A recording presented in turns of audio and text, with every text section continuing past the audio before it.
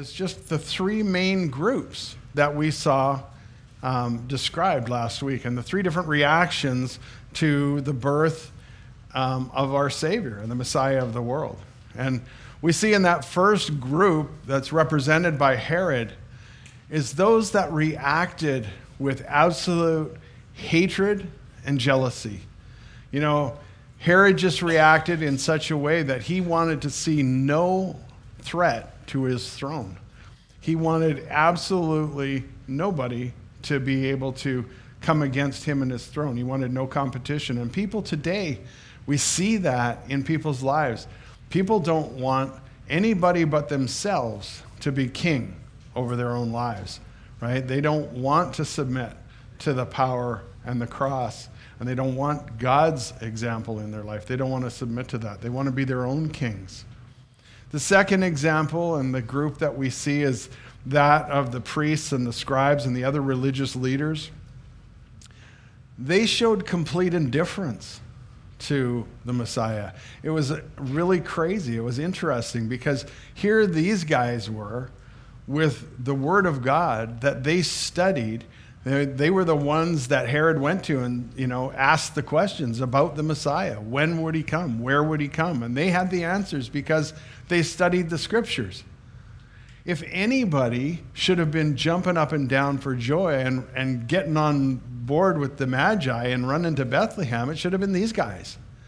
But they didn't. They didn't care. They were so wrapped up in their own religiosity and what they were doing that they didn't care that the true Messiah of the world had come, right? And so they just acted with indifference. And then we saw the third group, the group that represented those that were watching and waiting, the group that was the Magi, the wise men. And they truly were wise men because they had been studying the scripture. There's a good chance that they learned a lot of what they knew from Daniel, the prophet, when he was in captivity in Babylon. I'm sure that he maybe passed on some of this information and they got part of it, and they had been studying the scriptures and they'd been studying the stars. They were astrologers, and they recognized that this star that they saw was not a normal thing. It was something truly that only God could do. There was a star in the sky that was not there before and never would be again. It was a star that led them to the Messiah, and they were wise, and they studied, and they were expectantly waiting, and they came with the right heart to worship the Lord and Savior when he came, right? And so that's the group that we want to be in, that group that is expectantly waiting for the Savior to come. I think about when they brought Jesus to the temple to have him circumcised. There was the priest there, Simeon, and he had been told by the Holy Spirit that he wasn't going to die until he had seen the Messiah. And when Jesus came in, when they brought him in to be circumcised, he recognized that his eyes were seeing the Messiah of the world, and he praised the Lord and said, I can die now in peace. God, you fulfilled your promise to me. I've seen the Messiah.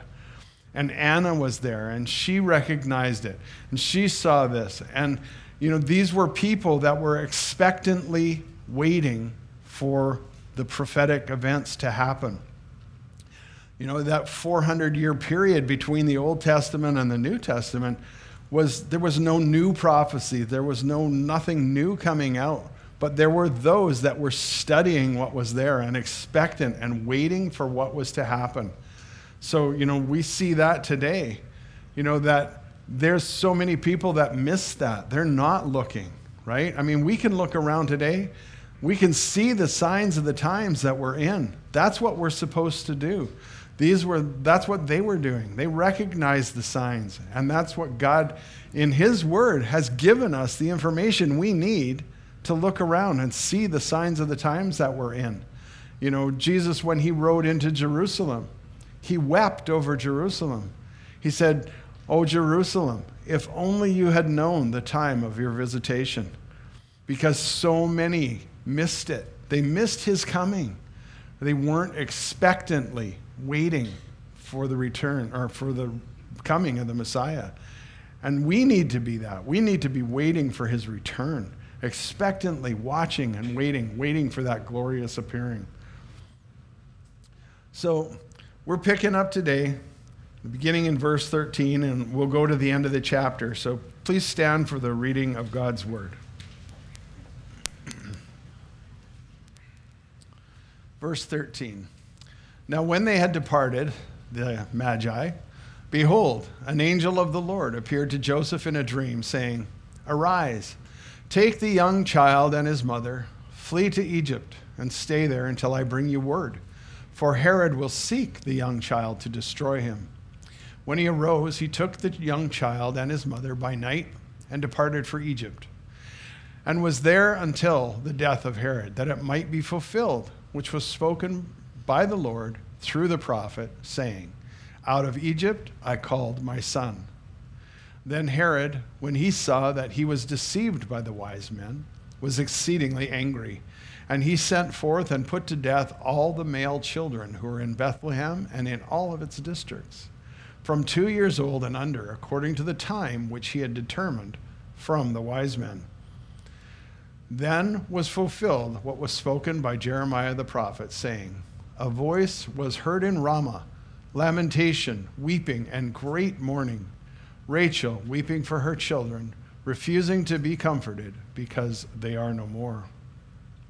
God, we just praise you this morning. We thank you for your word that shows us every aspect of your plan. Father, we just thank you for what you will show us this morning. Lord, we pray that your Holy Spirit would fill this place and you would reveal yourself through your word. In Jesus' name, amen. You may be seated.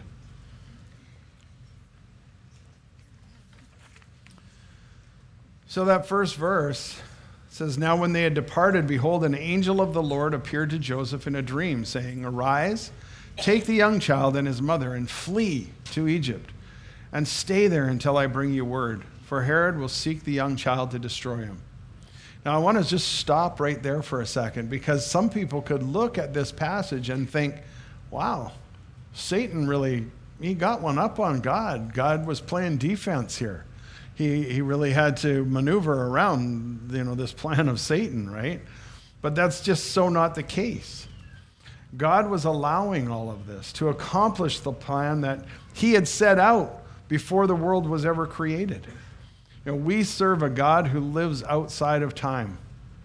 Our God had already seen all of these events play out millennia before they actually happened, because he's a God that knows the beginning from the end. And he tells us that. He tells us that in Scripture. In Isaiah 42:9, it says, Behold, the former things have come to pass, and new things I declare. Before they spring forth, I tell you of them. God tells us before they happen. In Isaiah 48:5, he says, Even from the beginning I have declared it to you. Before it came to pass, I proclaimed it to you. Lest you should say, My idol has done them, and my carved image and my molded image have commanded them. Can you imagine that? Can you imagine attributing something to a piece of wood that God did? And so God circumvented that thinking by saying, no, I'm going to tell you ahead of time what's going to happen, so when it happens, you'll know that it was me that did it, right? And Jesus, he says that of himself in John. He says, Now I tell you before it comes, that when it does come to pass, you may believe that I am he. Believe me, God was not surprised then, and he's not surprised now. There's not one thing that happened back then or one thing that happens now that God doesn't know about. In his infinite foreknowledge, he's already got the plan laid out. And that should be a really great comfort to us as believers. That should be something that we can just bank on and know that no matter what we see in this world today, no matter how it looks like it's just going so down the tubes, and it is, absolutely, but it's not out of God's control. God is in control. And everything that looks like it's spinning out of control is just everything landing in its perfect place. God has designed all of these things and allowed these things to happen to bring together his plan for all eternity. So we really need to remember that and understand that and to take comfort in that we don't need to worry. We don't need to stress about what's going on around us. We just need to concentrate and focus on the fact that God loves us. It's all in his command. It's all in his control. And we just need to serve him for what he's called us to do today. And today only. Don't worry about tomorrow. The Bible tells us, don't worry about tomorrow. Today's got enough problems. I'll take care of tomorrow. So we just need to stick with the Lord and move forward. So we move on, and it says, when he arose, he took the young child and his mother by night and departed for Egypt. And he was there until the death of Herod, that it might be fulfilled which was spoken by the Lord through the prophet, saying, out of Egypt I called my son. Now this is another really neat thing that we see over and over and over again through Matthew, is that word, that it might be fulfilled, or that which was spoken of by the prophets. Because Jesus' birth and his incarnation, it was like over 300 Old Testament prophecies that he fulfilled in his life. Just that. It's just, I thought it was really amazing when Pastor Brent was talking about, if he had read that stat, the chances of one guy fulfilling even 8 of those prophecies was like, I don't know, I forget the number. It was crazy. It was like trillions and trillions of zeros behind it. Anyway, this is crazy. But God fulfilled all of them. Jesus fulfilled every single one of them. And we see that again when this verse that he's talking about is coming out of Hosea 11. It says, when Israel was a child, I loved him, and out of Egypt I called my son. And we see here in that context that Hosea is talking about the Israelites, the Jews, being taken out of Egypt by Moses. He's being led out, by God, but being led by Moses out of Egypt. And they were a young nation. They were a nation that had not been around too long. They started out going into Egypt. There was about 70 people in the family. And, now they were approximately 1 million, they figure, when they were coming out. But they were a young nation, a young child, and they were being called out of Egypt. But you know what I love about the word is that this also relates to Jesus being called out of Egypt. And we don't have to guess about that because the Bible just said it might be fulfilled. This happened with Jesus. So we don't have to guess about it. And I love how the Bible does that so often. It will use a near and a far kind of example of what a certain prophecy or verse is about. And we see that here in that. So something else that really stands out to me out of this picture is the obedience of Joseph. We see this as a kind of a pattern in Joseph's life. He hears from God and he acts on what God is telling him, and he does it. In the last chapter, we saw him being very confused and very wondering what to do about Mary when she told him she was pregnant. And, we see that, but the angel of the Lord said, hey, it's okay. It's good. She is pregnant by the Holy Spirit, and take her as your wife. And so he did. He was obedient. He moved in obedience, and he did that. And we see it again here. The angel tells him to take Jesus and Mary and flee to Egypt, and they do that. And we see it a couple more times before the end of the chapter. And in most of Scripture, in all of Scripture, we're not really told a lot about Joseph's life. We're not told about a lot of the things that happened as he, fostered the Son of God. He was an amazing earthly father to Jesus. And we don't know a whole lot about it. But what we are told and what we see in Scripture is the passages that talk about him being so obedient to what God tells him to do.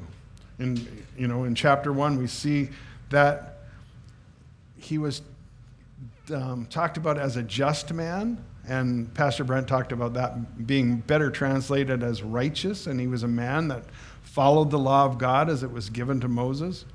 We also see that he was a kind and loving man. He wanted to spare Mary from any public embarrassment when she told him she was pregnant. Even though Joseph must have been feeling confused and betrayed and hurt, because he naturally would have thought that it was infidelity on the part of Mary. And he was concerned, though, how this would affect her. He wanted to protect her. The Bible says that he wanted to put her away quietly. He didn't want to cause a big disruption for Mary. He wanted to protect her. This was the natural makeup of Joseph. He was a just man that wanted to do the correct thing, and he wanted to protect his bride-to-be. This is a true picture of what a godly husband should look like. A godly husband is one that would sacrifice his own needs, his own desires, and his wants for that of his wife. Jesus gives us that perfect example in the fact that he is the groom for his bride, the church, and that he laid down his life for his bride. And that's how we, men, godly husbands, need to be. We need to have that sacrificial love for our wives that would lay down our own desires and put the desires and the needs of our wife ahead of our own. His actions are of obedience to God, and we see it over and over. God tells him something through a dream or an angel, and Joseph has the immediate response of getting it done. He doesn't sit around and think about it or talk to some of his friends and see what they think about it. He doesn't even think to himself, well, I better pray about this one. No, he understands that he's heard a word from the Lord and he acts on it. This is the kind of obedience that we as believers in Christ need to have. There are just some things that are so obvious, there's no need to question or think. Is it a command from God? Does it line up with what we are told in Scripture about how we are to live our lives? Just be obedient and act on God's word to us. I get it, sometimes, you think, well, maybe I'm being called into the mission field, or maybe I'm being called to be a pastor. Those things, they require some extra thought. They require some prayer and some consideration and seeing what God is doing in your life. But for the most part, every aspect of our lives is covered in the Word of God. We don't need to question. We don't need to wonder. We just need to look to God's Word and see, what does it say about it, and respond in obedience. Does God want you to tell your neighbor about the gospel? Yes, he does. Does he want you to serve in the body of Christ? Sure he does. Does he want you to be anxious or to worry? No, he doesn't. He's given us everything we need to know about him and what he wants from us in his word. We just need to be obedient. The freedom that we get then from that in our lives when we're acting and living according to his word is amazing.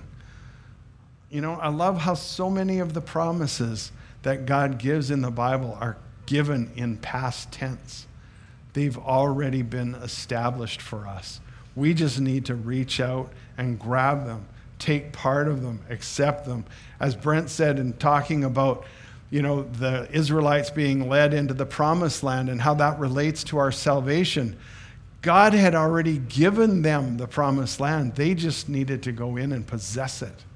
And that's what we need to do with our spiritual lives. God has given us his word. He's given us the promises. He's given us those things. We just need to act on them and get up and possess the land that he has already given to us. So can you imagine the kind of overwhelming relief that Joseph would have felt when the angel did come to him and tell him that the baby in Mary's tummy was conceived by the Holy Spirit? Joseph didn't understand that, I'm sure. He didn't get how that worked, but he knew that God had said it, and he believed it, and he moved upon it, and he acted. God had a plan in motion, and he knew that the woman that he loved had not been unfaithful, and not only that, but she had been chosen to carry the very Son of God into this world.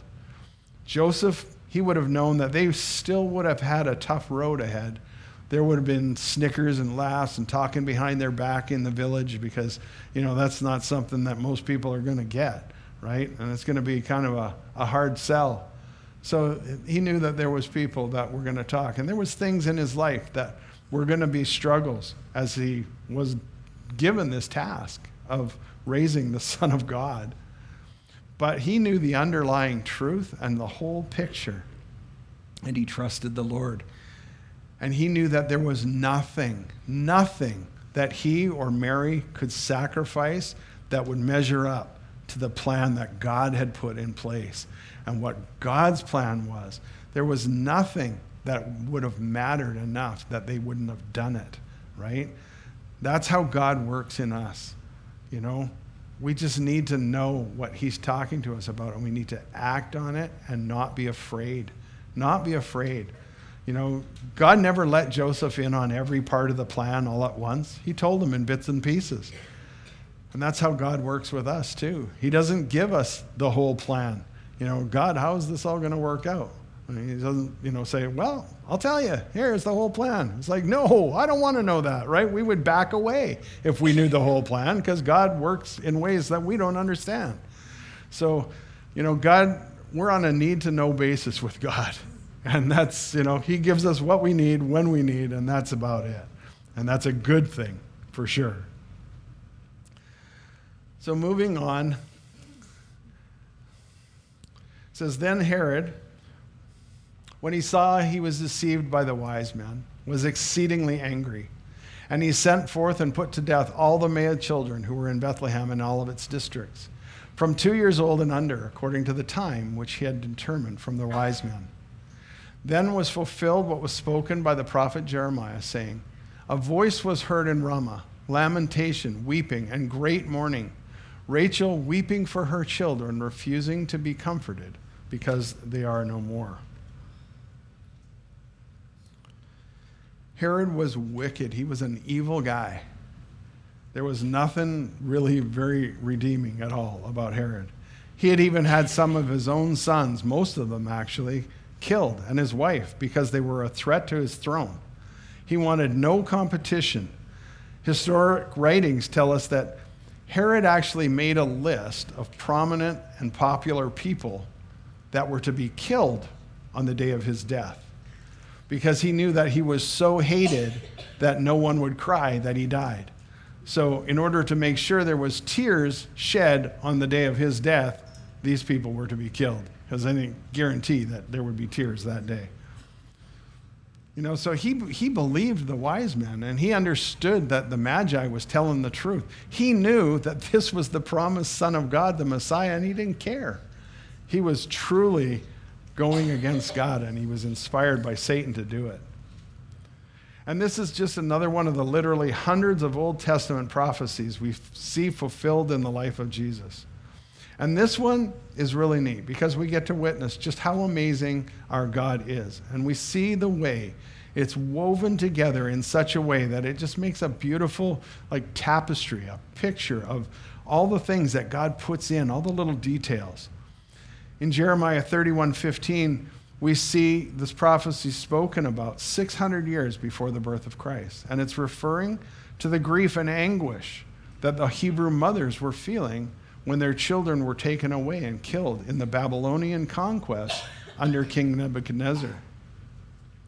Matthew, being inspired by the Holy Spirit, sees the parallel of this prophecy with another evil king. This time it's Herod, who in a desperate attempt to ward off any competitors to his throne, has all the young boys and babies under 2 years old killed. And we have another prophecy that relates to two different things at the same time, right? The next thread that we see in this tapestry is the mention of Rachel and Bethlehem. Now, Bethlehem is first mentioned in Genesis 35:15-20, when Jacob is returning to his own land. He's been away for a long period of time. He's been working for his uncle, who kind of messed him over. He went to get Rachel, and he ended up with Leah, and then he had to work another 7 years to get Rachel. But in the end, he and his entourage, his kids, his wives, they were coming back. They were coming back to their land. And they were not quite to Bethlehem, the Bible tells us. And Rachel went into labor. Now, the shorter version of this account is that she died in childbirth, giving birth to their youngest son, Benjamin. But before she died, she named the child Ben-Oni, which means son of my sorrow. But Jacob later changed the boy's name to Benjamin, which means son of my right hand. And it's interesting how both of these names prophetically relate to Jesus, in that he is described in Isaiah 53 as a man of sorrows, acquainted with grief. But in Acts chapter 5, he is described as our Prince and Savior, seated at the right hand of God. So here we have a reference to Rachel, one of the mothers of the tribes of Israel, dying just outside of Bethlehem, where Jesus the Messiah, not only of the Jews, but the Messiah of the whole world, was to be born. Only our God could take all these things and knit them together like that and make such an example of why you need to read and understand your Old Testament, why you don't get what is happening in the New Testament if you don't read and understand your Old Testament. So many things, virtually, a lot, most of the New Testament, the first part of it anyway, is talking about everything that was foretold in the Old Testament and has been revealed in the life of Christ, right? So you need to be a part of understanding and reading the Old Testament in order to get what's happening in the New Testament. And I'm going to shamelessly plug Wednesday nights right now because Pastor Brent's going through Joshua. And it's an amazing book. And he's only just started, so you haven't missed much. So come on out on Wednesday night. And, it's a really interesting and great time to see just all of the foreshadowing and all the things that are laid out in the Old Testament that we see coming in the New. So anyway, show up on Wednesday. It's a good night. So we pick up in verse 19. Now when Herod was dead, behold, an angel of the Lord appeared in a dream to Joseph in Egypt, saying, Arise, take the young child and his mother, and go to the land of Israel. For those who sought the young child's life are dead. Then he arose, took the young child and his mother, and came into the land of Israel. But when he heard that Archelaus was reigning over Judea, instead of his father Herod, he was afraid to go there. And being warned by God in a dream, he turned aside to the region of Galilee. And he came and dwelt in a city called Nazareth, that it might be fulfilled which was spoken by the prophets. He shall be called a Nazarene. Well, I tell you, Joseph, he must have been on a first-name basis with this angel by this time. He'd seen him a lot, talked to him. It's like, oh, you're back. Cool. What's next? Now that would be a wonderful thing if we could have an angel that would just, show up and give us the directions for the next part of our life, right? And say, hey, okay, now you're going to do this. But, Joseph he had kind of a big job. He was raising the Son of God. So, they wanted to make sure he was not, making any mistakes along the way or taking any liberties. But God has given us his word, and that's our direction. That's what we need to focus on. That's what we need to count on when we are looking at things in our life. So, we can depend on God's word. Joseph is given that green light to go back to Israel now because Herod had died. And he packed up and he took young Jesus and Mary and headed back. The angel visits Joseph again on the way and redirects him into Galilee, specifically to Nazareth, and this again to fulfill prophecy. It's interesting, we mentioned Herod had killed most of his sons, but he had left Archelaus and his brother alive and divided the kingdom between them. He was so narcissistic that he divided the kingdom so that neither son would be as great as he was. He didn't want them to hold that same kind of prestige. And Archelaus, he was wicked. The historic writer Josephus said he had all the cruelty of his father, but none of the greatness. So Archelaus was ruling in the Judea and Jerusalem area, and his brother Herod Antipas, who it was said was much more even-tempered, was ruling in the Galilee. And so God directs Joseph there. Now, it wasn't just for that. It was because God directed them there to fulfill the prophecy, right? So they ended up back in Nazareth where it all started. God brought them full circle. It was such a neat thing. That's where they were when they were first betrothed to one another. That's where they were when the angel first appeared to Mary and told her that she was going to give birth to the Son of God. So God brought them back full circle. It was so neat. And as I prepare to close here today, I want to bring your attention to something else that struck me as I was studying for this message. We know that God has shown us in His Word that He very often has things like patterns in the Bible. We see God do the same types of things over again. And we see that He works in certain ways, and I think that it's often time of foreshadowing of events that are to come. And one of the things that I see relates to something that I want to remind the church about today. It's the fact that whenever there was a slaughter of innocent children, God moved in mighty ways. When Moses was born, Pharaoh had given an order that all of the Hebrew babies were to be surrendered and killed because he feared the numbers of Hebrew people were getting too large, and there was a chance of rebellion and an uprising by that slave force that they had created. Well, what came out of that? God miraculously saved Moses. He saved him by, and I love it. God is so cool the way He does things. Not only did He save Moses, He saved him using Pharaoh's daughter, and He brought him into the palace. And Pharaoh not only didn't get to kill him, he had to feed him and raise him, clothe him. This was a guy that, grew up in the palace under Pharaoh because that's where God had placed him. God had placed him for such a time as this, right? And He used him to bring the Israelites out of Egypt. So here we see, the slaughter of innocents, and yet God moved, saved Moses, brought the Israelites out of Egypt. Here we see again the slaughter of innocents.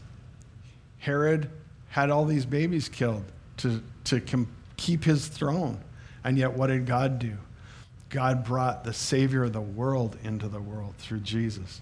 He brought Him in so that we could all be redeemed. That plan of redemption was put into place.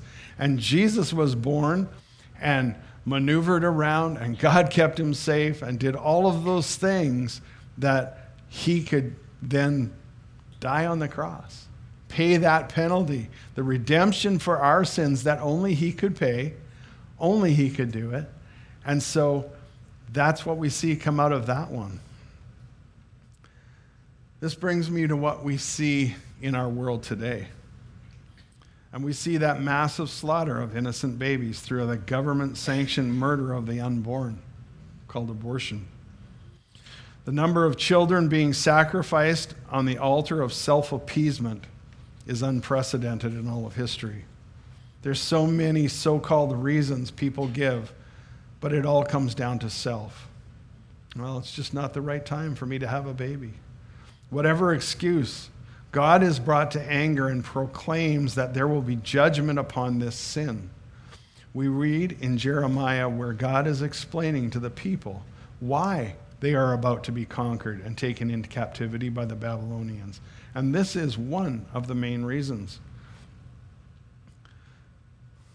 Jeremiah 32:35 says, "And they built the high places of Baal, an altar to the high places of Baal, which are in the valley of the son of Hinnom, to cause their sons and their daughters to pass through the fire to Moloch, which I did not command them, nor did it come into my mind that they should do this abomination, to cause Judah to sin."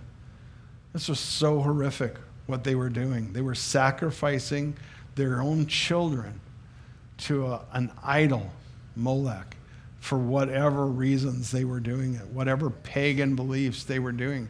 They were sacrificing their children, and God said this would be judged. So God, in His perfect righteous judgment, will bring wrath against a world that would commit what the Bible calls an abomination. And I believe that day is rapidly approaching. It seems to me, by the pattern we see in God's Word, that this destruction of life was a kind of line in the sand for God. Whenever this would happen, God moved. I believe the next move of God is that Jesus is coming back to retrieve his bride, the church, and pour out his wrath upon an unbelieving and unrepentant world. But you know what is amazing about God? He's so merciful, and he's always ready to forgive and restore when people come to him in repentance. And we get to see that in the very next verses in Jeremiah, the promised restoration of the people of Israel. God had just told them, what they were doing was so wrong, an abomination. And then in the next verses, he talks about the restoration. He says, "Behold, I will gather them out of all countries where I have driven them in my anger. In my fury and in great wrath, I will bring them back to this place, and I will cause them to dwell safely.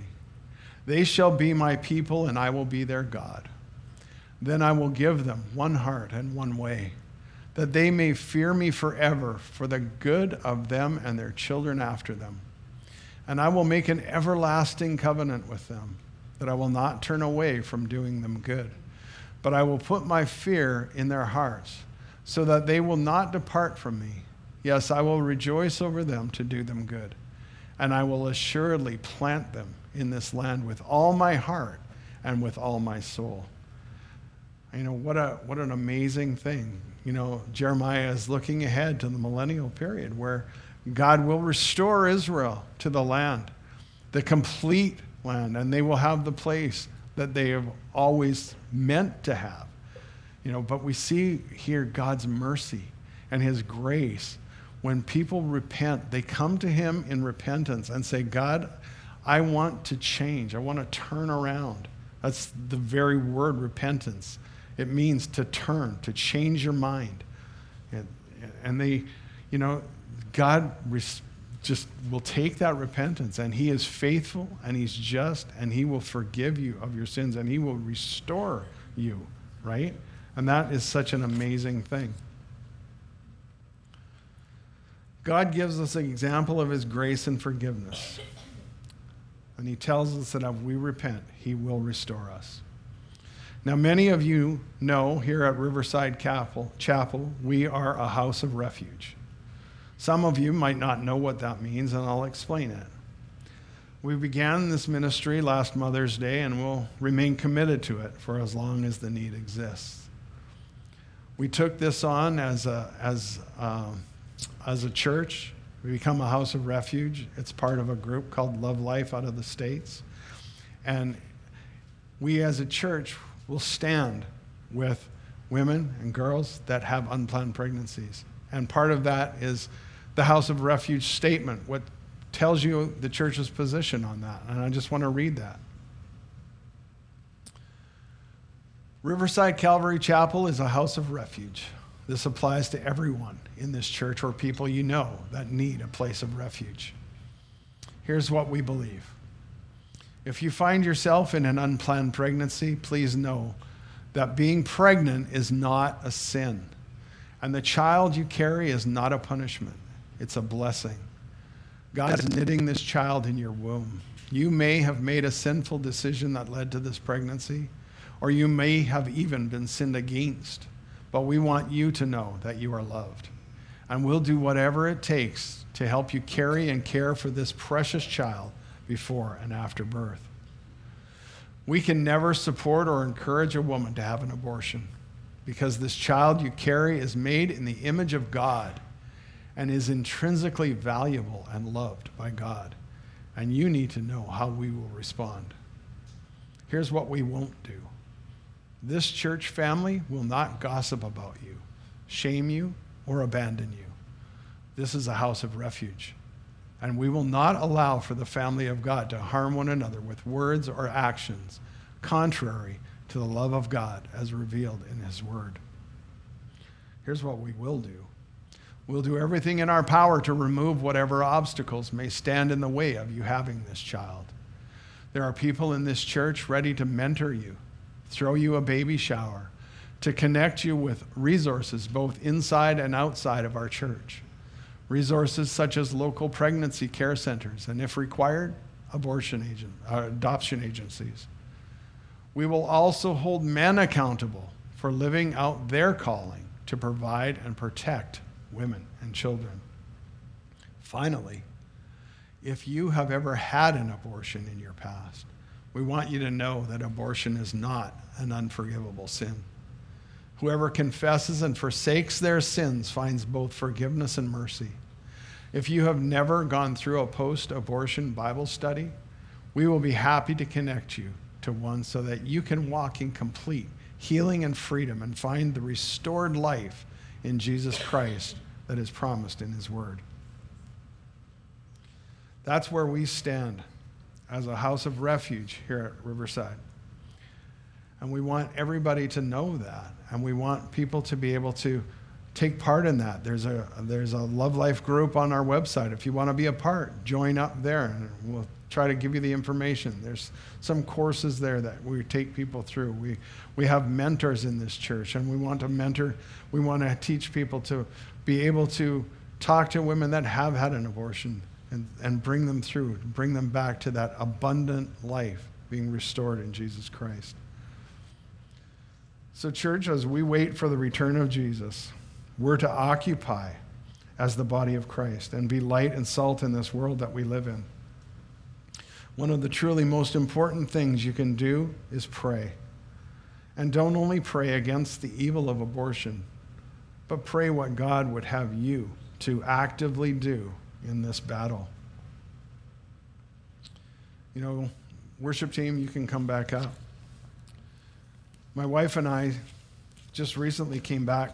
Last weekend we were in California, and we had the amazing opportunity of getting together with some of the Love Life people in California, and we spent Saturday on a prayer walk, and it was one of the most impactful things we've ever done. It was amazing.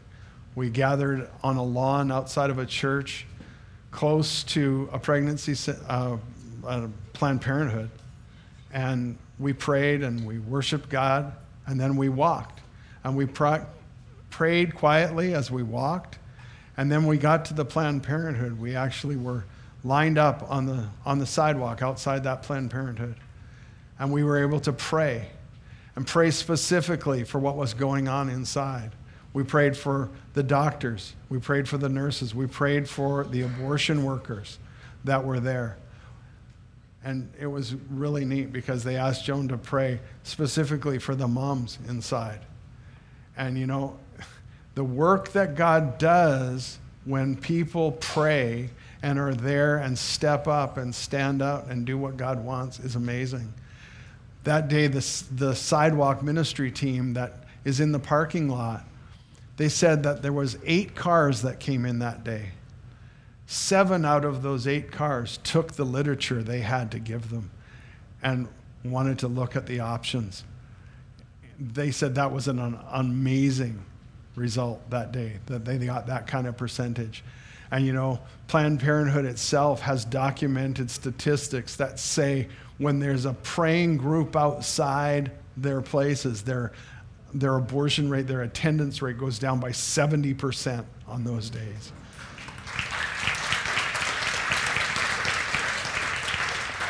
Yeah, it's amazing. The power of prayer and what God can do is a wonderful thing. Lord, we thank you for what you've showed us here today out of your word. We thank you and we praise you for who you are. God, you are sovereign and you are in control of all things. Lord, we pray that as we look to your word about how you would like us to respond in our everyday life to what you have called us to do and where you have called us to do it. Lord, we just pray that we would be obedient to your word and move in the power and the strength of your Holy Spirit. Thank you, Jesus. Amen.